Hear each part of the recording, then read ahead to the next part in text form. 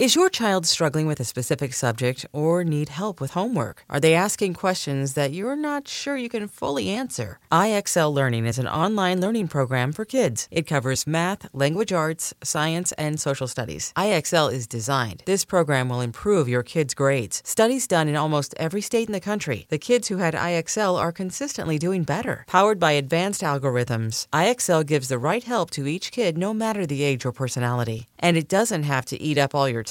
One subscription gets you everything for all the kids in your home, pre-K to 12th grade. So don't miss out. 1 in 4 students in the U.S. are learning with IXL. IXL is used in 95 of the top 100 school districts in the U.S. Make an impact on your child's learning. Get IXL now. And listeners can get an exclusive 20% off IXL membership when they sign up today at IXL.com/audio. Visit IXL.com/audio to get the most effective learning program out there at the best price. Knowing how to speak and understand a new language can be an invaluable tool when traveling, meeting new friends, or just even to master a new skill. But it's not always simple when you're bogged down by textbooks and structured classes. That's why so many people trust Rosetta Stone. Rosetta Stone is the most trusted language learning program, available on desktop or as an app. It truly immerses you in the language you want to learn, like Spanish, French, Italian, Chinese, and more. You won't just be studying English translations. The Rosetta Stone intuitive process helps you pick up a language naturally, first with words, then phrases, then sentences.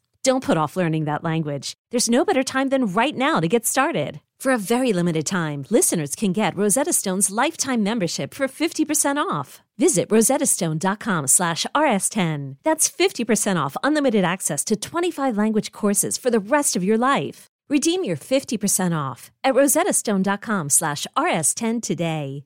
Hey folks, this is Kevin. On this week's episode of Risk, you'll hear Michelle Carlo. When you're 15, the last thing you want to know is that somebody else is looking at you and knows that you are bleeding a lot. That and more, but before that, did you know 1 in 3 adults aren't getting enough sleep? We've got a lot to be stressed and busy about, and, our lives aren't necessarily designed to give us good sleep. Now, Nothing Much Happens is a podcast that helps busy minds settle and find deep sleep at the end of the day. The stories are simple, but full of relaxing details and read in a soothing style. So they'll lull you into a peaceful state of mind before you know it, you're happily snoozing away. It's a busy, crazy world, and you want to feel safe and relaxed at the end of the day. So join the millions who are sleeping better because of bedtime stories for grown-ups. Subscribe to Nothing Much Happens anywhere you listen to podcasts. That's Nothing Much Happens, bedtime stories for grown-ups. Search for Nothing Much Happens or visit curiouscast.ca to listen now. Also, just about every man over the age of 25 has experienced some sort of erectile dysfunction issue. I was going through that a few years ago, and for some, it's more than just occasional. But guys, now you can avoid the time and embarrassment of going to the doctor and get ED drugs like Viagra or Cialis just by calling Healthy Male. HealthyMale.com has been around helping men discreetly for over 20 years and have prescribed almost 3 million prescriptions online. There's no need to visit your local gas station and buy some phony snake oil treatment that has zero chance of making any difference. Most orders are shipped in a day with discreet packaging right to wherever you are: home, office, hotel, vacation destination, even FedEx pickup locations. The best part, unlike most companies online, there is no subscription service that you have to cancel. HealthyMale.com will only ship your pills when you order them and will never automatically charge your card monthly. Right now, Healthy Male is offering to Risk listeners 20 pills for $49, and that includes a doctor's prescription and free shipping. You can order online at healthymale.com or just call 1-877-4-VIAGRA. That's 1-877-4 and VIAGRA, and be sure to mention the offer code RISK and get 20 pills for $49. Requests for medication are not guaranteed, must be approved by a U.S. licensed physician. So call 1-877-4-VIAGRA to see if you are eligible and avoid the doctor visits for your ED once and for all. Okay, now here's the show.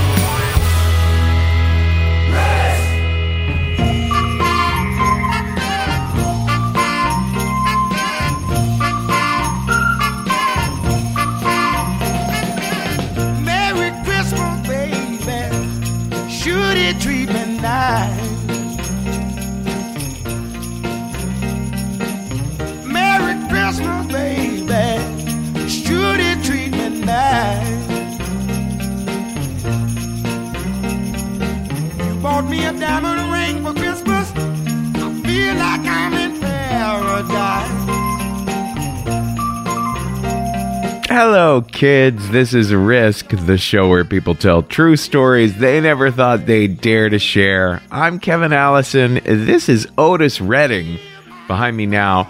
What we're doing this week is doing a little redux, a little look back at some of our favorite radio-style stories that we've featured on our Winter Holidays episodes over the past decade. This episode is such a delight.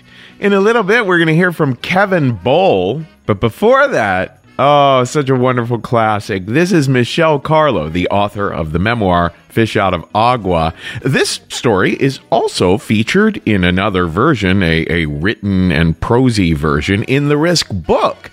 So here is Michelle now with a story we call The Gift. I wish you were merry Christmas, baby. Happy New Year, oh, Merry Christmas, honey.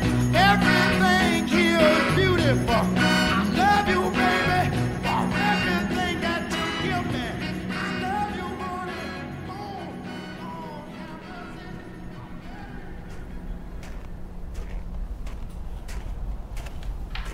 It was just a typical Tuesday a couple of weeks before Christmas, and I came home from school and went right into my bedroom, and instead of doing my homework, opened up the window and went out to the fire escape, lit a cigarette, took out my boombox, tried to, make a mixtape, wrapped up some tinfoil on the antenna, pointing it towards the Whitestone Bridge so I can get some reception. So in between making the tape and smoking the cigarette, and now it's starting to snow and trying to keep the snow off the boombox, I didn't hear my mom come in the room and say that she needed me to stop whatever I was doing and go to the store for her right now. And I was like, oh man, because the last thing I wanted to do was, stop making the mixtape and stop smoking my cigarette and go to the store for my mom. And then when she told me what she wanted me to get for her, that was the last thing that I wanted to get. Oh my God, she wanted me to get Kotex. Not just any box of Kotex, but the super box of Kotex. The big super box of Kotex that was bright purple with yellow letters and was so tall it stuck out of any bag it was put in. So when you were carrying it down the street, everybody who looked at that bag looked at you and knew that you were the one that was bleeding a lot. And when you're 15, the last thing you want to know is that somebody else is looking at you and knows that you are bleeding a lot. So I'm just like, I'm like growling to myself, and I'm so pissed off, and I'm stomping down the street to the drugstore, swearing that if I ever have a daughter, I'm never going to make her go out and buy my menstrual supplies. And I get to the drugstore, and I put the box on the counter, and the pimple-faced, four-eyed cashier looks at me, and I'm thinking to myself, and I stomp out of the store, and I'm starting to walk home, and then all of a sudden I hear this whoosh, and two boys run past me, and they grab the bag out of my hand, and they just keep running down the block. And I'm just like, oh my God, these weren't just any two boys. These were Dennis and Louie from the Overing Boys crew. They were like the two coolest boys in the neighborhood. Every boy in the neighborhood wanted to be them, and every girl in the neighborhood wanted to make out with them.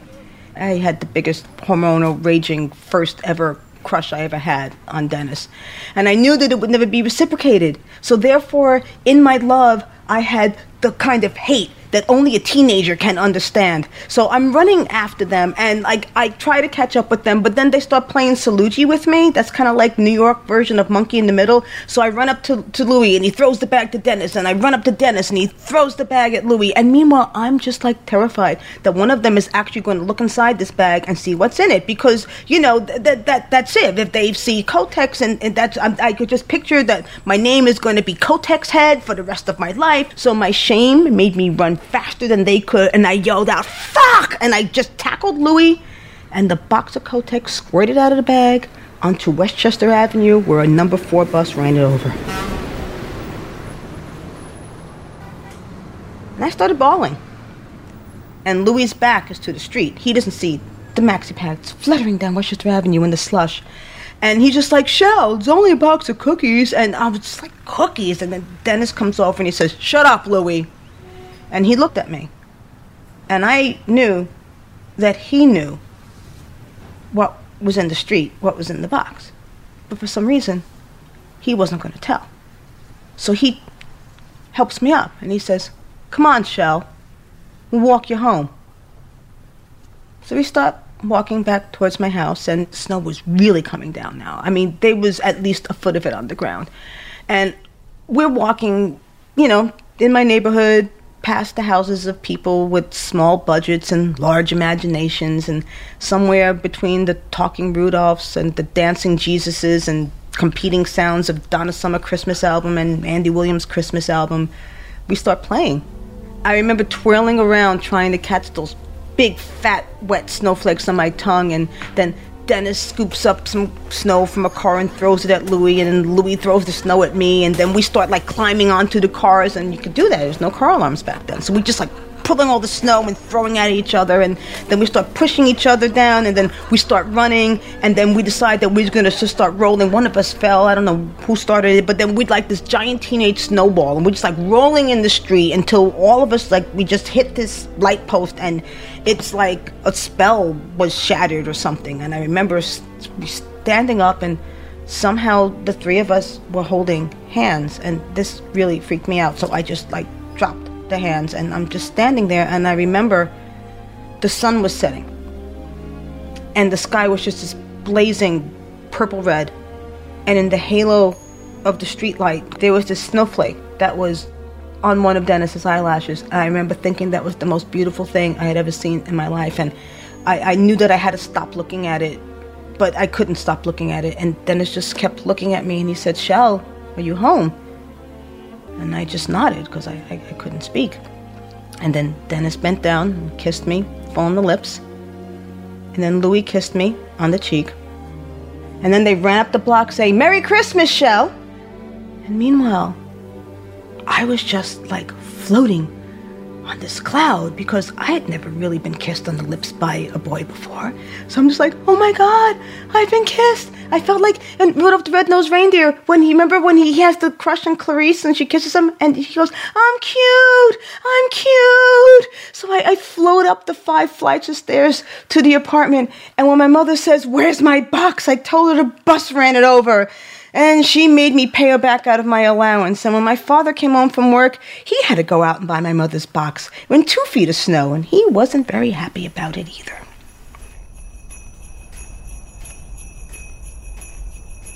Not long after Christmas, Dennis and Louie were walking to McDonald's when a car drove around and yelled something at them. And then Louie threw a can of beer at them.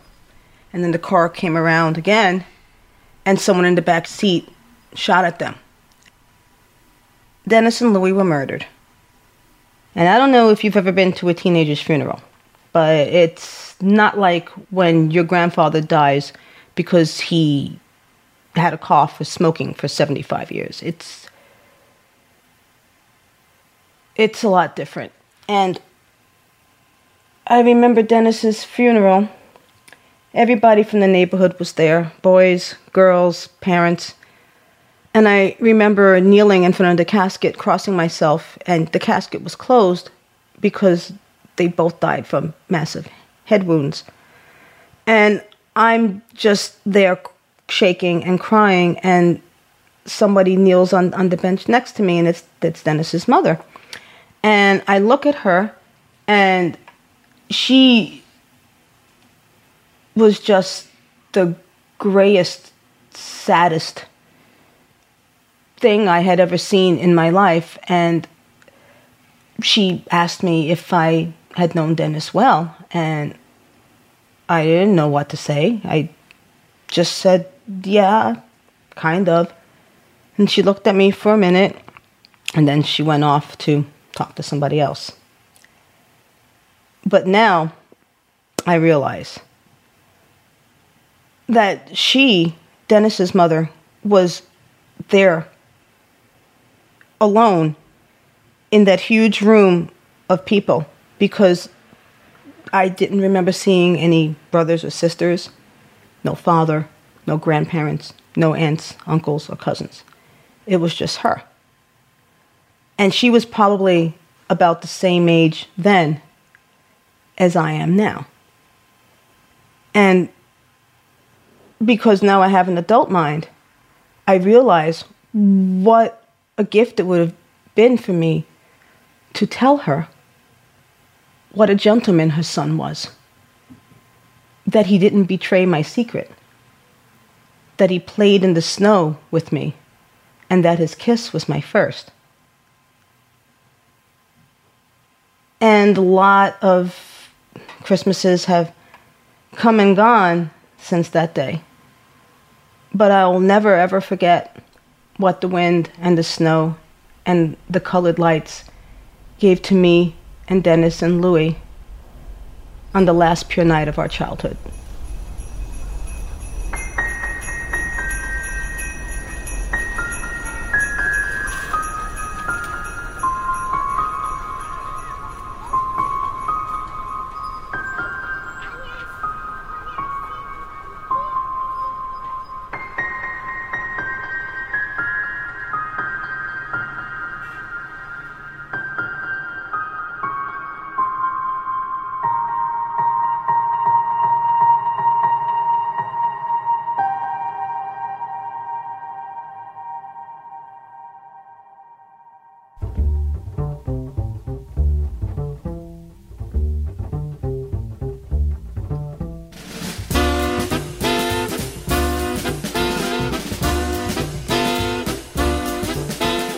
I grew up in an interfaith Jewish household, so our holiday traditions were always a bit unorthodox. One year, I decided to get a nativity scene.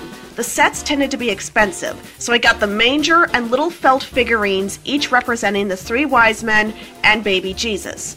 2 years later, just a few days before Christmas, Dad and I got a little black cat named Salem from the Humane Society, and already he was a blasphemous little cat. He loved playing with the wise men and baby Jesus and would bat them around the house, get them lost, and sometimes try to eat them. Most of the time, we caught him and saved Jesus. But last year, I got a stomach virus during Hanukkah. Worrying it could be meningitis, Dad and I went to the nearest hospital downtown mid-afternoon. 6 hours later, after confirming it was just a bad virus, I was allowed to go home, rehydrate, and rest. But while we were out, Salem's usual supper time ran over, and he didn't get fed. By the time we got home and were able to give him a belated supper, it was too late. Because when I went to look at the nativity scene, there were a few battered wise men and no baby Jesus to be found. One way of looking at it is this: Salem found Jesus and accepted him into his heart and his stomach.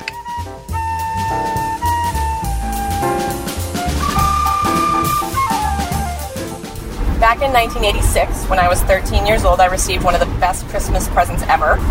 It was from my sister, and it was a VHS copy of the Duran Duran video Girls on Film. Now, I should preface this by saying each Christmas Eve our grandparents would come and stay with us, so when I opened the present Christmas morning, of course we popped it right into the VCR to watch. I I don't know how much you know about the video for Girls on Film, but as you love to say on Risk, it's very uncensored. So when we got to the scene with the ice cubes on the nipples, my poor Irish Catholic grandmother's head was about to pop off her body. She turned to my sister, who was her favorite granddaughter, and just started screaming bloody murder, completely mortified that she thought this was an appropriate present to give to a 13-year-old girl. My poor sister had no idea that she was buying the uncensored version. Needless to say, we've had many a laugh at it over the years, and it is still one of my favorite Duran Duran songs to this day. So one of my first professional jobs as a dresser was for the Radio City Music Hall Christmas Spectacular, featuring live reindeer. Why wouldn't it? So as I was standing off stage, ready with a basket to help one of the actors with a quick costume change, that's when Rudolph comes past me to enter the stage for his appearance. And reindeer aren't elegant like one would think. This is like a donkey with googly eyes. Antlers are shedding and spitting. It's not very pleasant. So before Rudolph goes on, it's pitch black and he moves on stage in front of me. Suddenly I hear a water faucet running and I'm thinking, who would turn the water on during the show? And then I look down and realize that Rudolph is relieving himself into my basket. Hot, steamy, and straight out the back. Into my basket and onto me. So, yeah, Christmas has never been the same since then.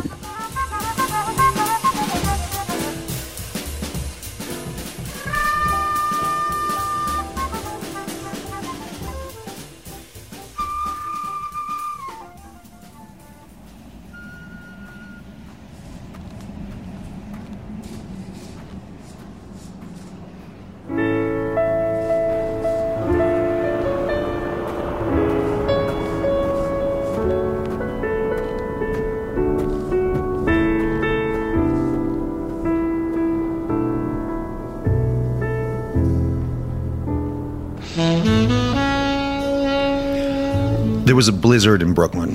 The snow was falling down heavily, and there was talk of shutting down the subways. So I shut the bar down a little early that night to make sure that I could get home. But I also shut it down so that I could have the bar to myself in the blizzard. The bar where I work is one of the most beautiful bars in the city. It's over 130 years old. It's all hand-carved wood, details everywhere. There's a proscenium with a giant mirror over the back bar with gargoyles in either corner. Stained glass with the first owner's initials in a coat of arms. There are 18-foot ceilings with the original tin and a bar that is a single piece of mahogany from end to end. And there are huge windows out front with bars on them.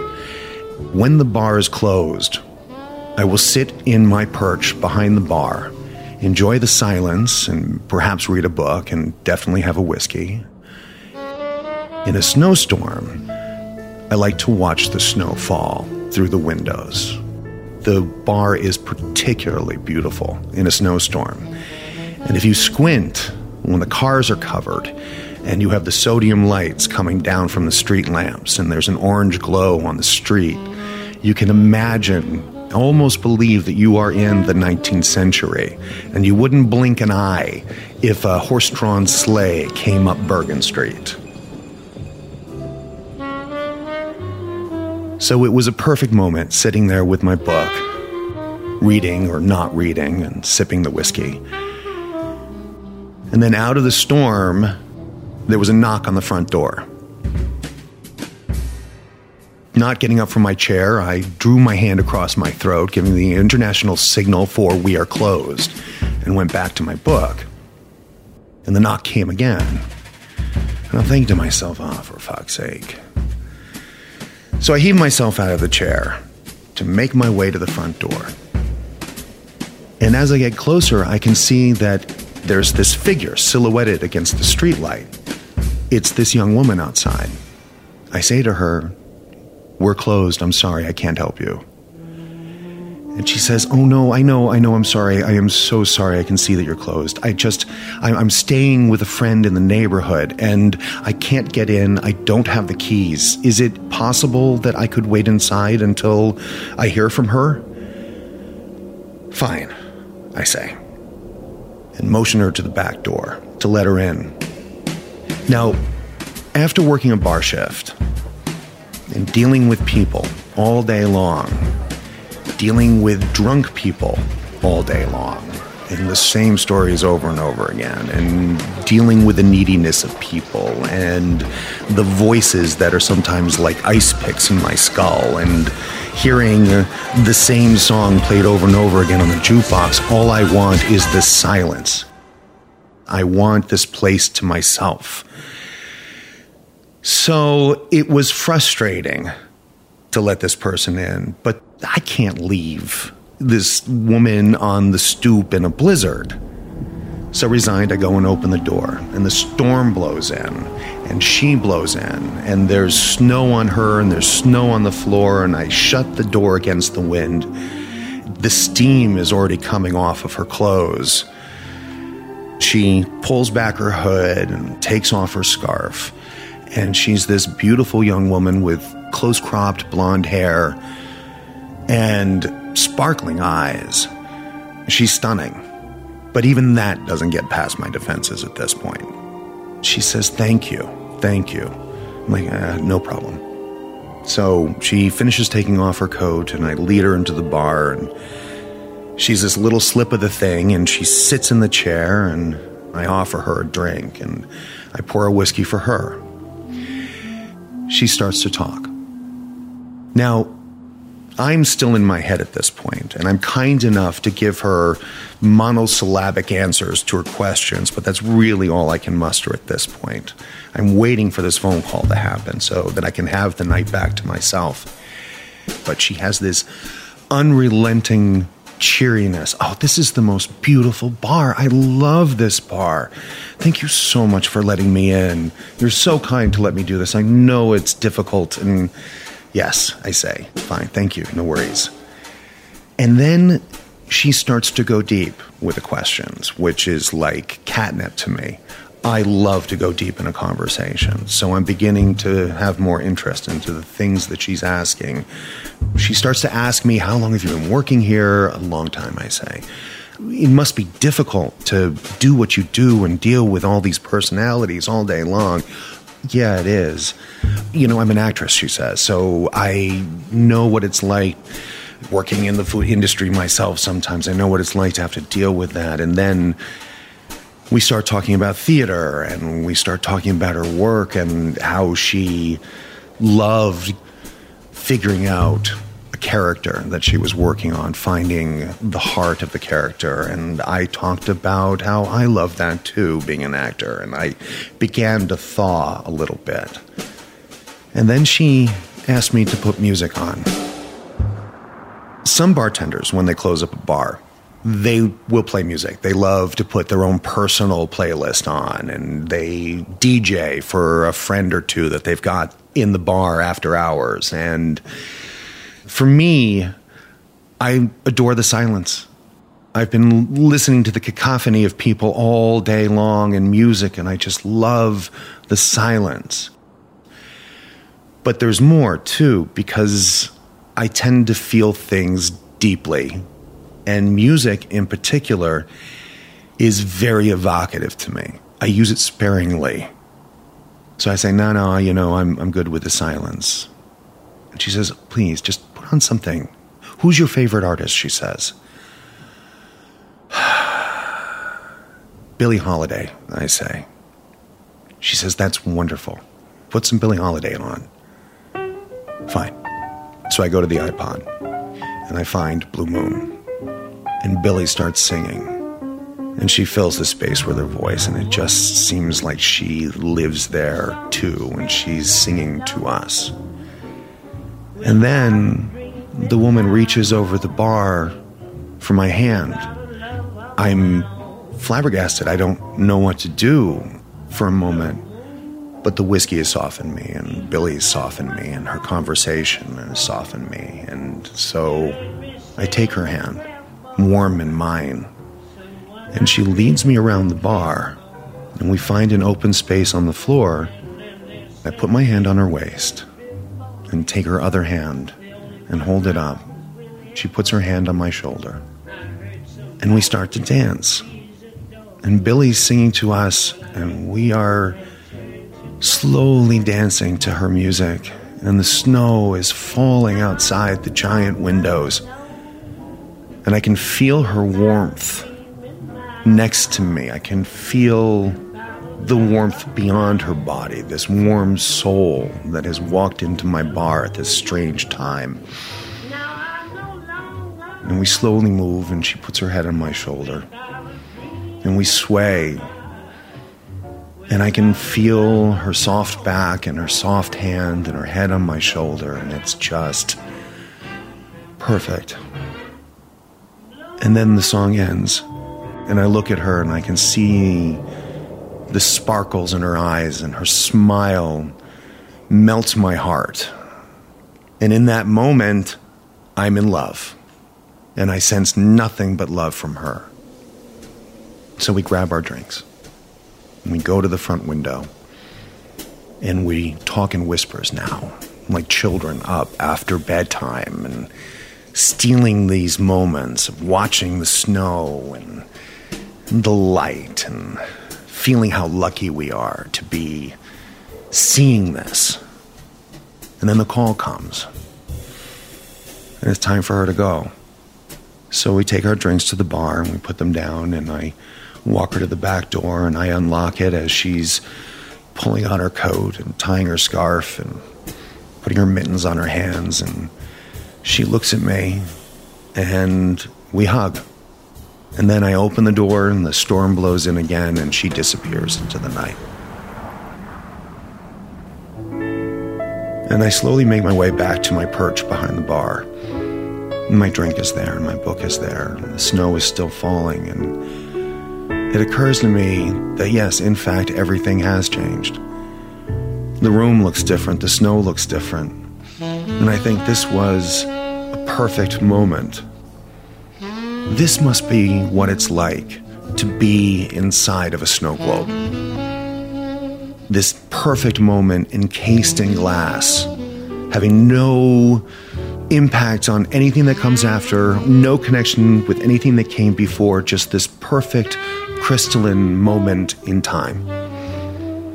And I pick up my whiskey and I sip, and I think, that's what this is. This is a snow globe moment. And I thank her silently for opening my eyes to the beautiful surprises that can come out of a snowstorm on a dark night.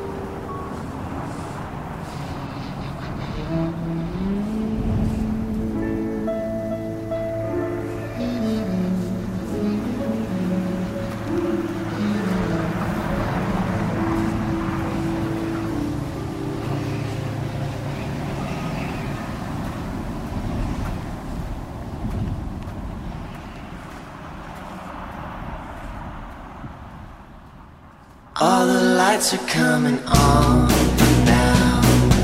How I wish that it would snow now. I don't feel like going home now. I wish that I could stay. All the trees are on display now, and it's cold now. I don't feel like going home.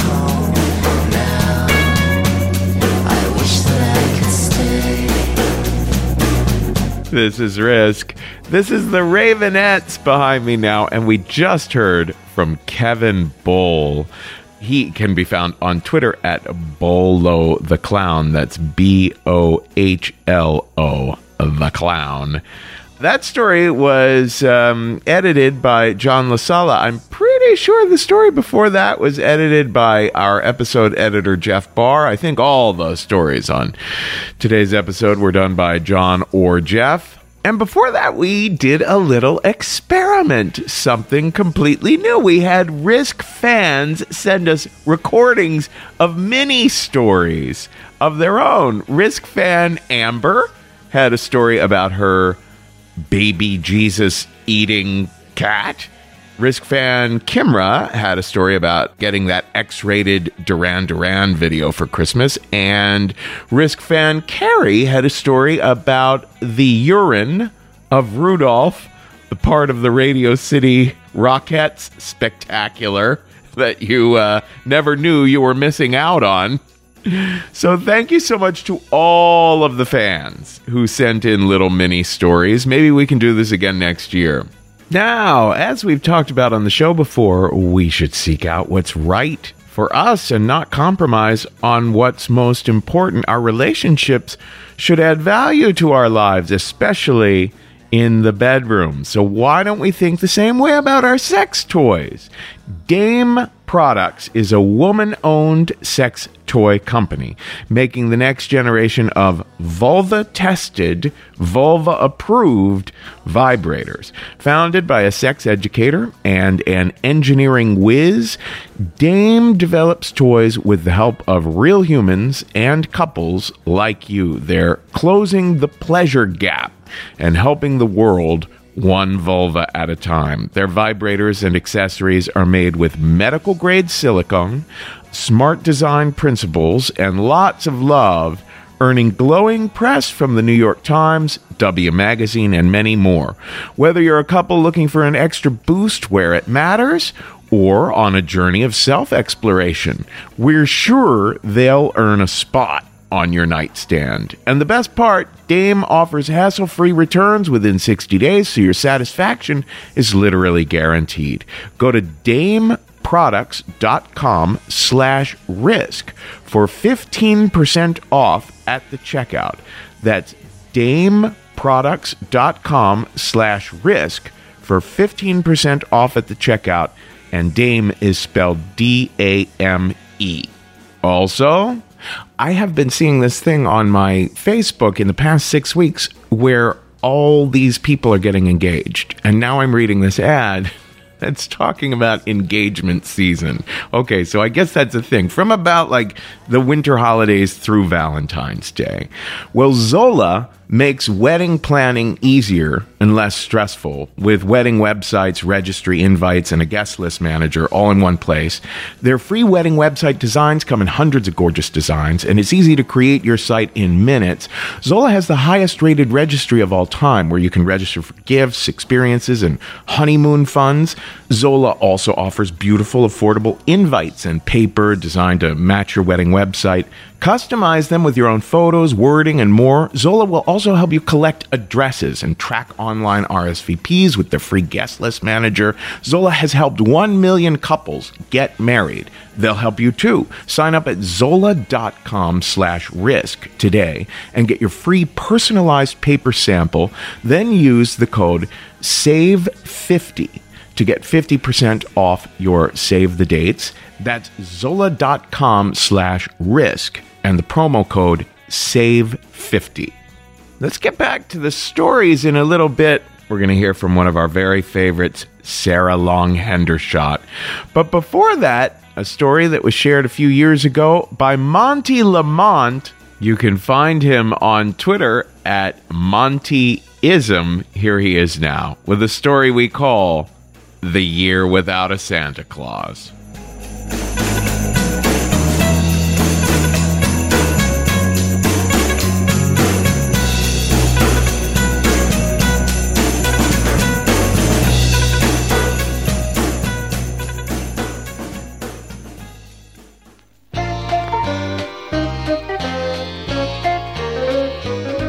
Well, who do you suppose is coming, a-jingling all the way? The man with the merry ha-ha-ha, who rides the reindeer sleigh, who flies across the rooftops. I can't fool you because The man with the merry ha is good old Santa Claus. So for me, growing up, Christmas was a very involved Catholic tradition, mainly because of the fact that my mother's family, when they came from Italy, being old school Italians, they actually believed that the guy that brought their church and faith to America was the second coming of Jesus Christ. His name was Father Celeste, and my family is basically all buried near him at the cemetery. That's how strong the faith is in this guy. So that being said, you didn't mess with the religion and things that were strong in the religion. That being Christmas, because that was baby Jesus' birthday, which my mother loved. Even though my parents were dirt poor and on welfare, they made sure that Christmas was it. It was the number one holiday of the year, bigger than your own birth. I mean, this was it. My mother would actually ask me to start my Christmas list in April. I mean, I was spoiled rotten. And believe me, like most kids, I took advantage and I made the craziest lists. They were pages and pages long. They were written in crayon, but I got everything on that list. Except, of course, if it was like a pony, which I did ask for more than once. And my parents actually tried to make up for it. One time they bought me a bunch of baby chickens because my father was raised on a poultry farm. It was nice, but they lasted 1 or 2 weeks. I ended up throwing them over the side of a porch from our second floor apartment because I thought they could fly. Who knew baby chickens couldn't fly? Not me.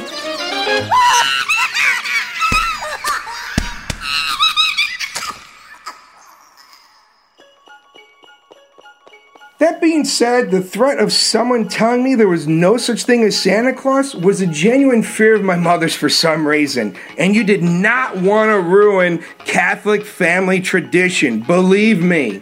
Plus, I was the king. Like, my parents spoiled me rotten, and whatever I said went. You did not mess with the king.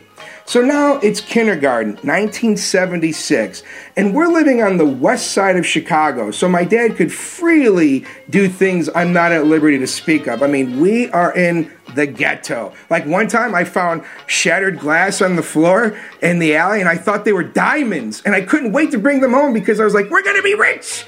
But we weren't. So anyway, I'm in kindergarten, and we're learning to lace up entire shoes. And some kid comes up to me for no reason at all, and he just says to me, "Hey, white boy, you know there's no such thing as Santa?" And I was shaken to my core. One, I was one of the only, if not the only white kid in class, being publicly humiliated, plus Santa, the guy that came and helped baby Jesus, all being ripped out of my world. So I started to cry and scream like a maniac. My teacher actually had to come and hold me, and they had to call my parents and wait for my parents to come and get me. It was a disaster. And when I got home, my parents went freaking crazy. That was when my mother, who never swore like a maniac, and I learned the word jagoff, asshole, and motherfucking asshole motherfucker, and I actually thought my father was going to go back to school and murder that kid because he was that type of a guy. It was a terrifying incident for me. And I also learned at that moment my parents would stop at nothing to restore the faith.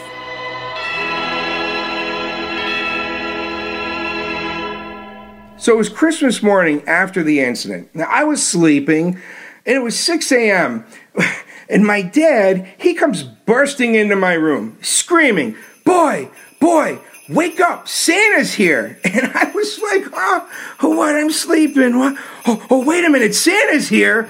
And I jumped out of bed like the room was on fire, and I ran to the front window and scanned the apartment, and I saw nothing but my dad standing by an open window. But by the window, there was a bunch of snow on the floor with big boot prints in it, and my dad was standing there, and he stuck his head out the window, and he began to yell, boy, come quick, there goes Santa. And I ran to the window barefoot through the cold snow, making sure I did not step in Santa's tracks. And I get to the window, and there's nothing. And then all of a sudden, I hear in the distance, ho, Ho, ho, Merry Christmas, Monty. Whoa, what? Santa here? And he said my name? Santa was for real. My parents did it. The faith was restored. Santa was real. Plus, he left me a note. And it was one of those really nice notes, you know, that you would get from the mall on the resume, brown paper. And it was written in calligraphy. I mean, it was totally official. I remember when I went back to school, I had my head held high. Santa was real. I was his friend, and I had a note to prove it. I did find out later in life that the guy playing Santa was a friend of my dad's, who stood on the roof since 5:30 a.m. in the cold Chicago snow, waiting to get a free bag of something from my father that I'm not at liberty to speak of, but I heard it smells a lot like skunk. All was quiet on the Christmas front. A year or two had passed and everything was going well. I believed in Santa, and there have been no challenges since the last incident. After that last episode, though, my dad taught me to take no crap. He was always like, next time someone fucks with you in school, hit him in the face with a book. And I did, and I became the class bully. I mean, no one was being a jerk to me at this point. Until one day I was in second grade, and I got into some sort of like bullshit male competition thing with this kid, and I had him in a headlock, you know, which is really tough to break out of. So in hopes of me letting him go, he just says, "You're a dummy. There is really no Santa." And that was weird and came out of nowhere. But then I was like, what? No Santa? For real? And he goes, "Yeah." And I believed this jerk so much I just let him go. He dropped to the floor and I freaked out, screamed and cried like a maniac all over again. The teachers already knew this kid has problems, and they swaddled me again, and I had to wait for my mother to come and pick me up from school. Hyper embarrassing, hyper crazy. It was beginning to seem that no Santa was my kryptonite, like my Achilles heel. My God and no Santa-fearing mother is now really, really scared that I am going to lose my faith forever. All bets are off. She is not having it. So she says, "Get in the car, let's go." She takes me to Sister Bernadette. Oh, and by the way, we didn't even have a car. My mother actually had to beg a friend of hers to let us use their car so she can immediately, because this was a fucking stage 4 disaster, so she could take me to Sister Bernadette, which was a nun from the church I was raised going to. So we get to Sister Bernadette, and my mother sits me down in front of her, and she says, "Go ahead, tell her." Now, I am trembling with the fear of God, because Sister Bernadette is no fucking bullshit. One time, I saw somebody mess up her breakfast order, and they brought her scrambled eggs instead of over easy eggs, and she said, "What is this? Get this out of here." I specifically asked for over easy, and she pushed the plate away from her. I mean, she was not fucking around. So Sister Bernadette now looks at me very seriously, and she knows that I am having doubts about Santa. And she smiles at me and she says, "Oh, my dear Monty, there really is a Kris Kringle. That boy is a fool and probably gets no presents for Christmas. Don't listen to fools." And then she kisses my forehead. That was it. I gotta tell you, I was done. Hook, line, and sinker, blessed with the truth. It felt like God had touched me himself and said, "You're in. You're in." The next day, I kicked that kid's ass again, and I officially became Santa's little renegade. From then on, whenever someone would question the existence of Santa Claus, I would just kick their ass. I knew the truth. By 6th grade, it seemed only I knew the truth. I must have beat up like 6 to 8 kids for talking crap about Santa. I'm completely unaffected and unfazed by that. Like, I have no mental scars from that. but there has to be at least 2 to 3, maybe 6 kids out there today that are shaken by the fact that someone beat their ass over mentioning the fact that there's no such thing as Santa, which there really isn't.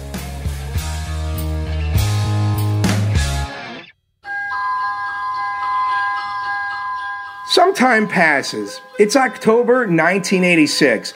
I'm a freshman at Lincoln Park High School, which is a very fancy school. I was a drama major. And, I gotta tell you, I wanted to keep up with the Joneses. This was a nice neighborhood, lots of rich kids, and I came from a poor west side of the city. But I knew, you know what? I'm locked in with Santa. I'm gonna ask for some really nice fucking shit, like a Sony Walkman, which came out at the time with the tape deck, and maybe some Drakkar Noir cologne, real expensive fancy stuff that poor kids can't get, but rich kids could. And since I was tight with Santa, I can get whatever I want. I was locked and loaded. My Christmas list was set. I couldn't wait. So now I'm sitting in my front room, watching TV, when all of a sudden, my parents both come walking towards me with this concerned look on their faces. And my parents never bothered me during He-Man. I mean, that's my jam. And I sat straight up and I said, what's up? My mother hesitates at this point. She can't even face me. She turns her head. And my dad, he scrunches his eyes shut, slumps his shoulders and sighs. And at this point, I'm like, what the fuck? What's going on? And then my mother blurts out, there's no such thing as Santa Claus. What? I mean, what? It feels like I just got fucking punched in the midsection and had the air knocked out of me. I was stunned. Every Christmas, every story, every ass-kicking I delivered flashed before my eyes. I had been lied to my whole life, deceived, tricked, and by the ones who loved me and I loved most. I screamed out again, "What? What did you say?"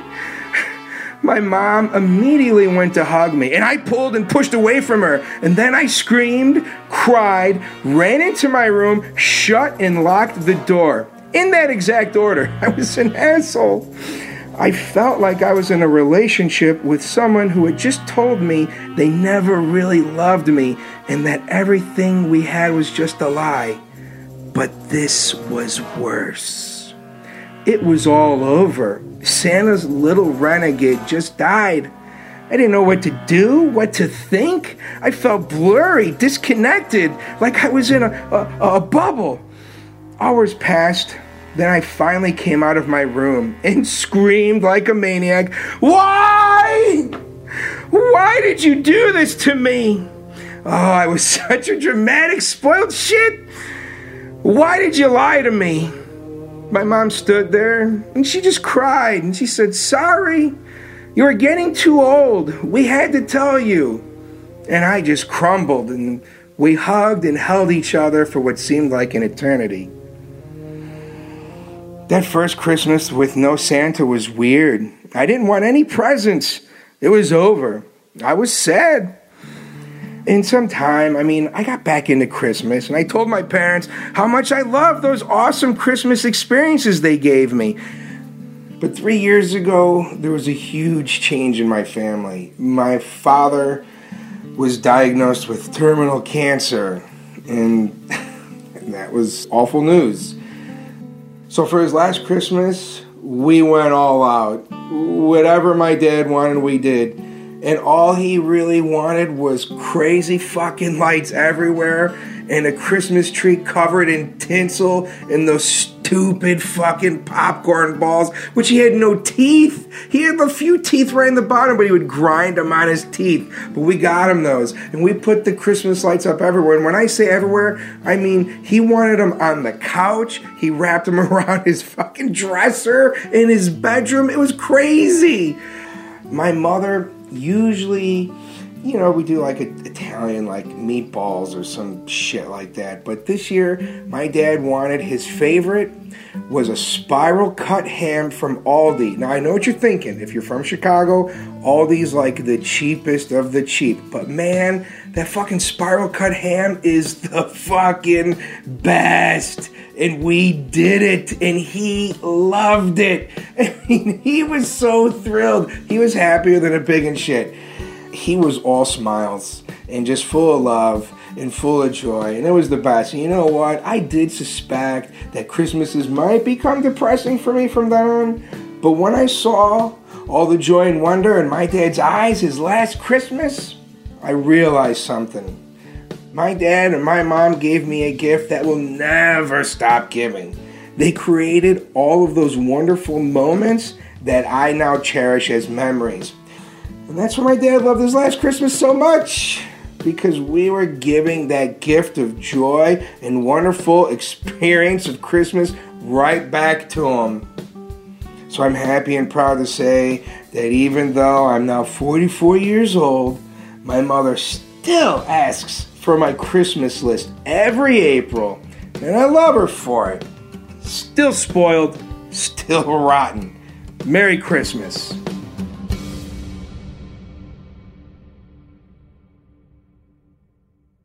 My mouth's bleeding, Bert! My mouth's bleeding! There they are! Bert! What the Sam Hill you yelling for, George? Yes, I'm the one that you don't hear!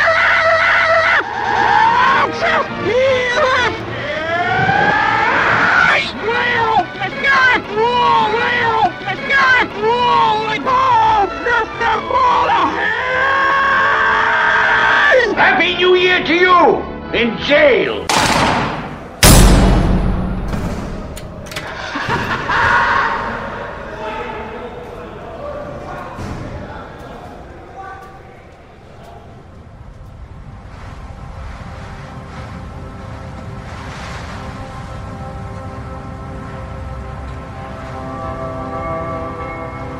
It was a bitterly cold Rochester, New York December, and the power was out in my apartment. And it wasn't out because a storm knocked it out. It was out because I didn't have the money to pay the energy bill. There were only 5 more days till Christmas, and there was no heat, there were no lights, there was no refrigerator. And this kind of setback would have been not that difficult to deal with if I had been single. But I was a single mom, and I had this great 11-year-old son. And, as a parent, I think, especially as the only parent, just way down deep in the core of your being, you want to give your child a nice holiday. There's this awareness that these are memories that your kid is going to have for the rest of his life.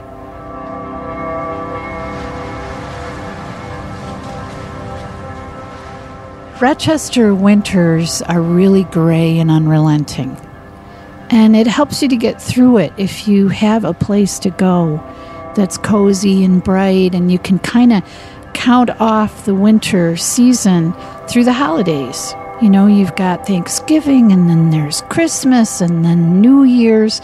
And before you know it, you're almost to Valentine's Day, and you can see St. Patrick's Day off in the distance, and then things are starting to thaw, and you know that you made it through another one. But things had been sliding downhill for me for months. And now they had shut us off right before Christmas, and it fills you with shame. I kept trying to play it all off as an adventure for him. He was bright and happy kid, and we would go to the library and we would get tons of books, and we would crawl under blankets with flashlights and read them, and we had all the Harry Potter books, and we had all the Tintin adventures, and I would read them out loud, and I would have a unique voice for every character, and it really was fun. But eventually you have to come out from underneath the blanket, and you're in your apartment and you can see your breath, and you dash through the house to the bathroom, and the porcelain is like a big block of ice, and you wash your hands, and the water is so cold that it physically hurts, and it turns your hands into claws, and it's only fun for so long. And you have to learn how to pretend for your child. The month before, in the days leading up to Thanksgiving, I hadn't been able to pay the bill, but they didn't shut us off right away. Shane and I came up with this idea for our Thanksgiving feast. We were going to try to come up with enough money to buy a single entree from the Chinese restaurant for our Thanksgiving feast. So we pulled all the cushions off of the sofa and we found some change in there. We collected cans and bottles from neighborhood recycling bins and returned them. We even took out the cardboard folder that we'd been putting all the new state quarters in. We pried those back out. And Thanksgiving Day, we counted up our money and we had enough for an entree. And it was very exciting. And we walked there together in the crisp fall air. And Shane chose shrimp with oyster sauce because it sounded like the fanciest thing on the menu. We walked back home. It was a beautiful day. We were going to really make it festive. We were going to cuddle up together on the sofa with our blankets and eat our Chinese food while we watched a VHS copy of It's a Wonderful Life. And Shane was chattering away like he liked to do, and I was dishing out the food. I put a very healthy portion onto his plate. I set it on the table for him with a glass of water. He came over to get it, and he picked it up, and I still ask myself to this day, why did I serve it to him on a paper plate? But for whatever reason, I did. And as he turned away from the table with his plate in one hand, his glass of water in the other, the balance of the food shifted, and it just slipped out of his hand. And I watched it like in slow motion, just falling towards the floor, and of course, turning over to land food side down on the carpeting. I saw his face just change in that split second. It was one of the most heartbreaking things I've ever seen. The joy, it just evaporated. And I saw the sadness and the guilt just wash over him. We had pulled off this minor miracle, and now it was ruined. And I had to think really fast. Your parenting instincts, they just kick in. And I held up the plate that I had just filled with the remainder of the food, and I said, no, it's fine. You're good. That's perfectly fine. You accidentally picked up my plate. This is your plate. And that food is fine. The food on the floor, it's still good. There's a 3-second rule, and I ran over and I scraped it up off the carpet with all the detritus and the dog hair, and I knew that I was going to have to eat it all. I could see the tears in his eyes, and he didn't really believe me, but I knew I was going to have to really sell it, so I did. I just said, oh, isn't this great? And then I distracted him.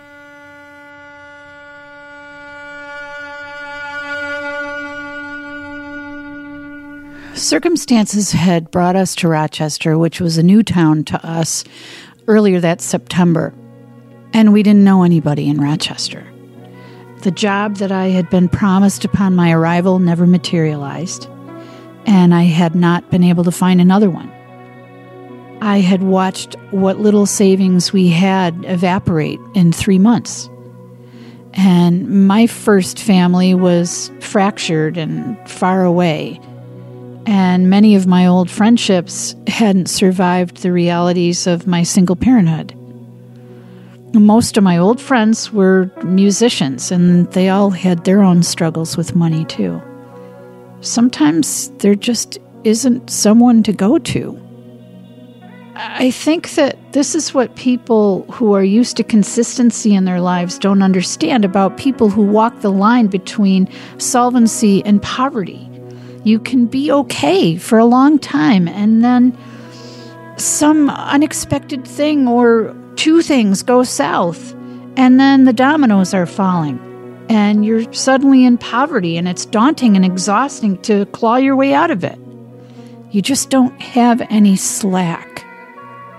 So as Christmas approached, it became harder and harder to keep depression at bay and to hide our dire circumstances from Shane.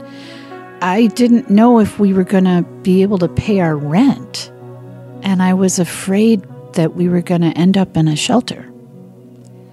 And we were living off of spaghetti because I could get a pound of spaghetti noodles for 49 cents and a jar of ragu for 79 cents.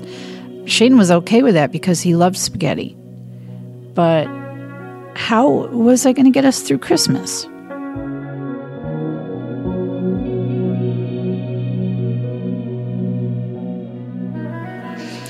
So Shane was at school for the last day before the holiday break. I sat in that cold and silent apartment, and it's amazing how quiet it gets in winter when there's no power in the house, because there's no hum of the refrigerator or the clicking of your computer keys or the TV or the radio. There's just nothing. And I read the want ads again, even though I knew that nobody was hiring a few days before Christmas unless I wanted to become a long-haul trucker. And I heard downstairs someone walk across our porch and a thump. I went to the window and I saw the big brown UPS truck out front. I wasn't expecting anything. So I pulled the blanket more tightly around my shoulders and I went down the narrow stairway to the front door, and I opened it up and I got hit with this Arctic blast of cold. There was a box sitting there. Just a plain brown box. It was maybe about the size of a toaster oven or so. I picked it up. I saw the return address was Naples, Florida. I couldn't think of anyone that I knew in Naples, Florida. I shook the box, but it didn't make any noise. So I took it upstairs, and I sat down on the floor with a pair of scissors, and I scraped the scissors along the end of the box. And as soon as the tape released the flaps, they sprung out, and wads of paper money came shooting out onto my lap and onto the floor. I couldn't believe my eyes. I was stunned and dumbfounded. I reached my hand in, and the entire box was packed full of crumpled up paper money. And there were a lot of ones, but there were 5s, and there were 10s, and there were 20s. And I was laughing and crying at the same time. It was just the last thing in the world that I ever expected to see. There had to be $400, at least. It was a treasure of incredible bounty to me at that point in my life. I thought to myself, Naples, Florida, and I remembered my friend Paul, who I hadn't seen for several years. He was a piano player, and he spent half the year working in the Thousand Islands and half the year working down in Florida playing piano in bars. And I called him up, and he told me that every night that he played, he took his tip jar at the end of the night and he would dump it into his piano case. And at the end of the year, he would take all the money and he would donate it to somebody that he thought could use it. And for some reason, I had crossed his mind.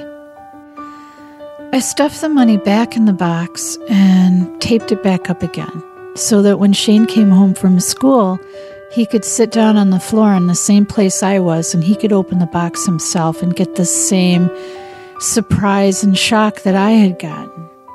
And there was enough money in that box to get the power back on in time for Christmas. And there was enough money for a small tree and some gifts for each other, and enough for a Christmas dinner. We also took a portion of that money and we bought several pairs of gloves and a stack of gift certificates from McDonald's, and we went out into that freezing cold December, and we gave them away to people who looked like they needed them. The woman at the bus stop, whose chin was tucked down into her cloth coat and her hands stuck under her armpits. And the man we saw riding his bike with bright red hands grabbing the metal handlebars. He told us that it was the only way he had to get to work. And those interactions were filled with joy and gratitude. And we kept that tradition for many years until Shane went away to college. I realized that it had all begun with a man sitting in a bar and the people there listening to something that made them happy. And so they gave him something for that. And he shared it with us. And we shared it with other people. And who knows where it went from there. But what it also did was it got me through the end of a really tough year and into a new one. And that new year brought a new job and new friends and a new boyfriend who turned into a loving husband and father. That completely unexpected act of kindness kept the other dominoes from falling, and it held us together. It was a beautiful Christmas.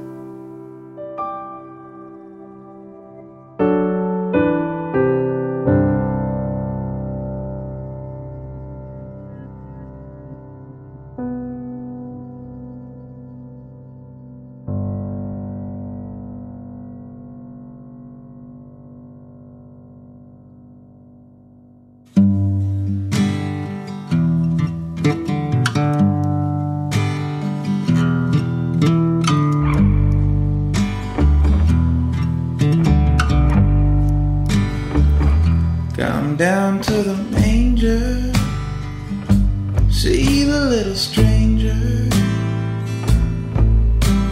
wrapped and swaddled, oh, the Prince of Peace. The wheels start turning, torches start burning. Behold the wise men who journey from our little baby boy brought the people so much joy. Son of a carpenter, Mary carried the light. This must be Christmas, must be the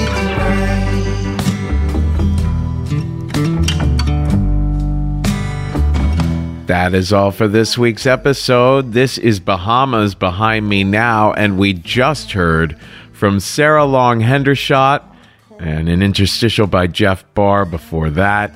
Don't forget that if you or anyone you know has a good winter holidays story, you can always pitch us. You can pitch us those stories. You can pitch us your scary Halloween sorts of stories. You can pitch us any stories any time of year at risk-show.com/submissions. There's a video there that gives you tips on how to pitch us. If you have any questions, if you're like, I'm a little confused about what to make my story about, you can even reach out to me personally at kevin@risk-show.com. And you can certainly recommend that your friends and family members pitch us as well. Follow us and stay in touch with us on Twitter, Instagram, and Facebook. We're at Risk Show. On Twitter and Instagram, I am at the Kevin Allison. You can find the tables of contents for all the episodes at risk-show.com. You can participate in our conversations with our fans at the Risk Podcast Fans Discussion Group on Facebook. On our Patreon at patreon.com/risk, you will find lots of bonus content, stories, more stories to hear, check-ins and interviews with some of the folks behind the scenes. Lots to find at patreon.com/risk. And if you become a member there, you will be helping us keep this running. There's also plenty of educational opportunities with us over at thestorystudio.org. One-on-one training. There's training that you can get by downloading videos, or online training that happens with your instructor and other students at the same time. There's classes in New York and Minneapolis and Los Angeles.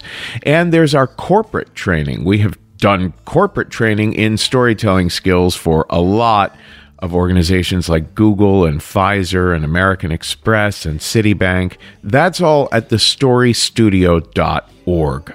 And to keep up with all our live shows, to find out where Risk is appearing live next, don't forget to check risk-show.com/tour. Folks, today's the day. Take a risk. Son of a carpenter, Mary carried the light.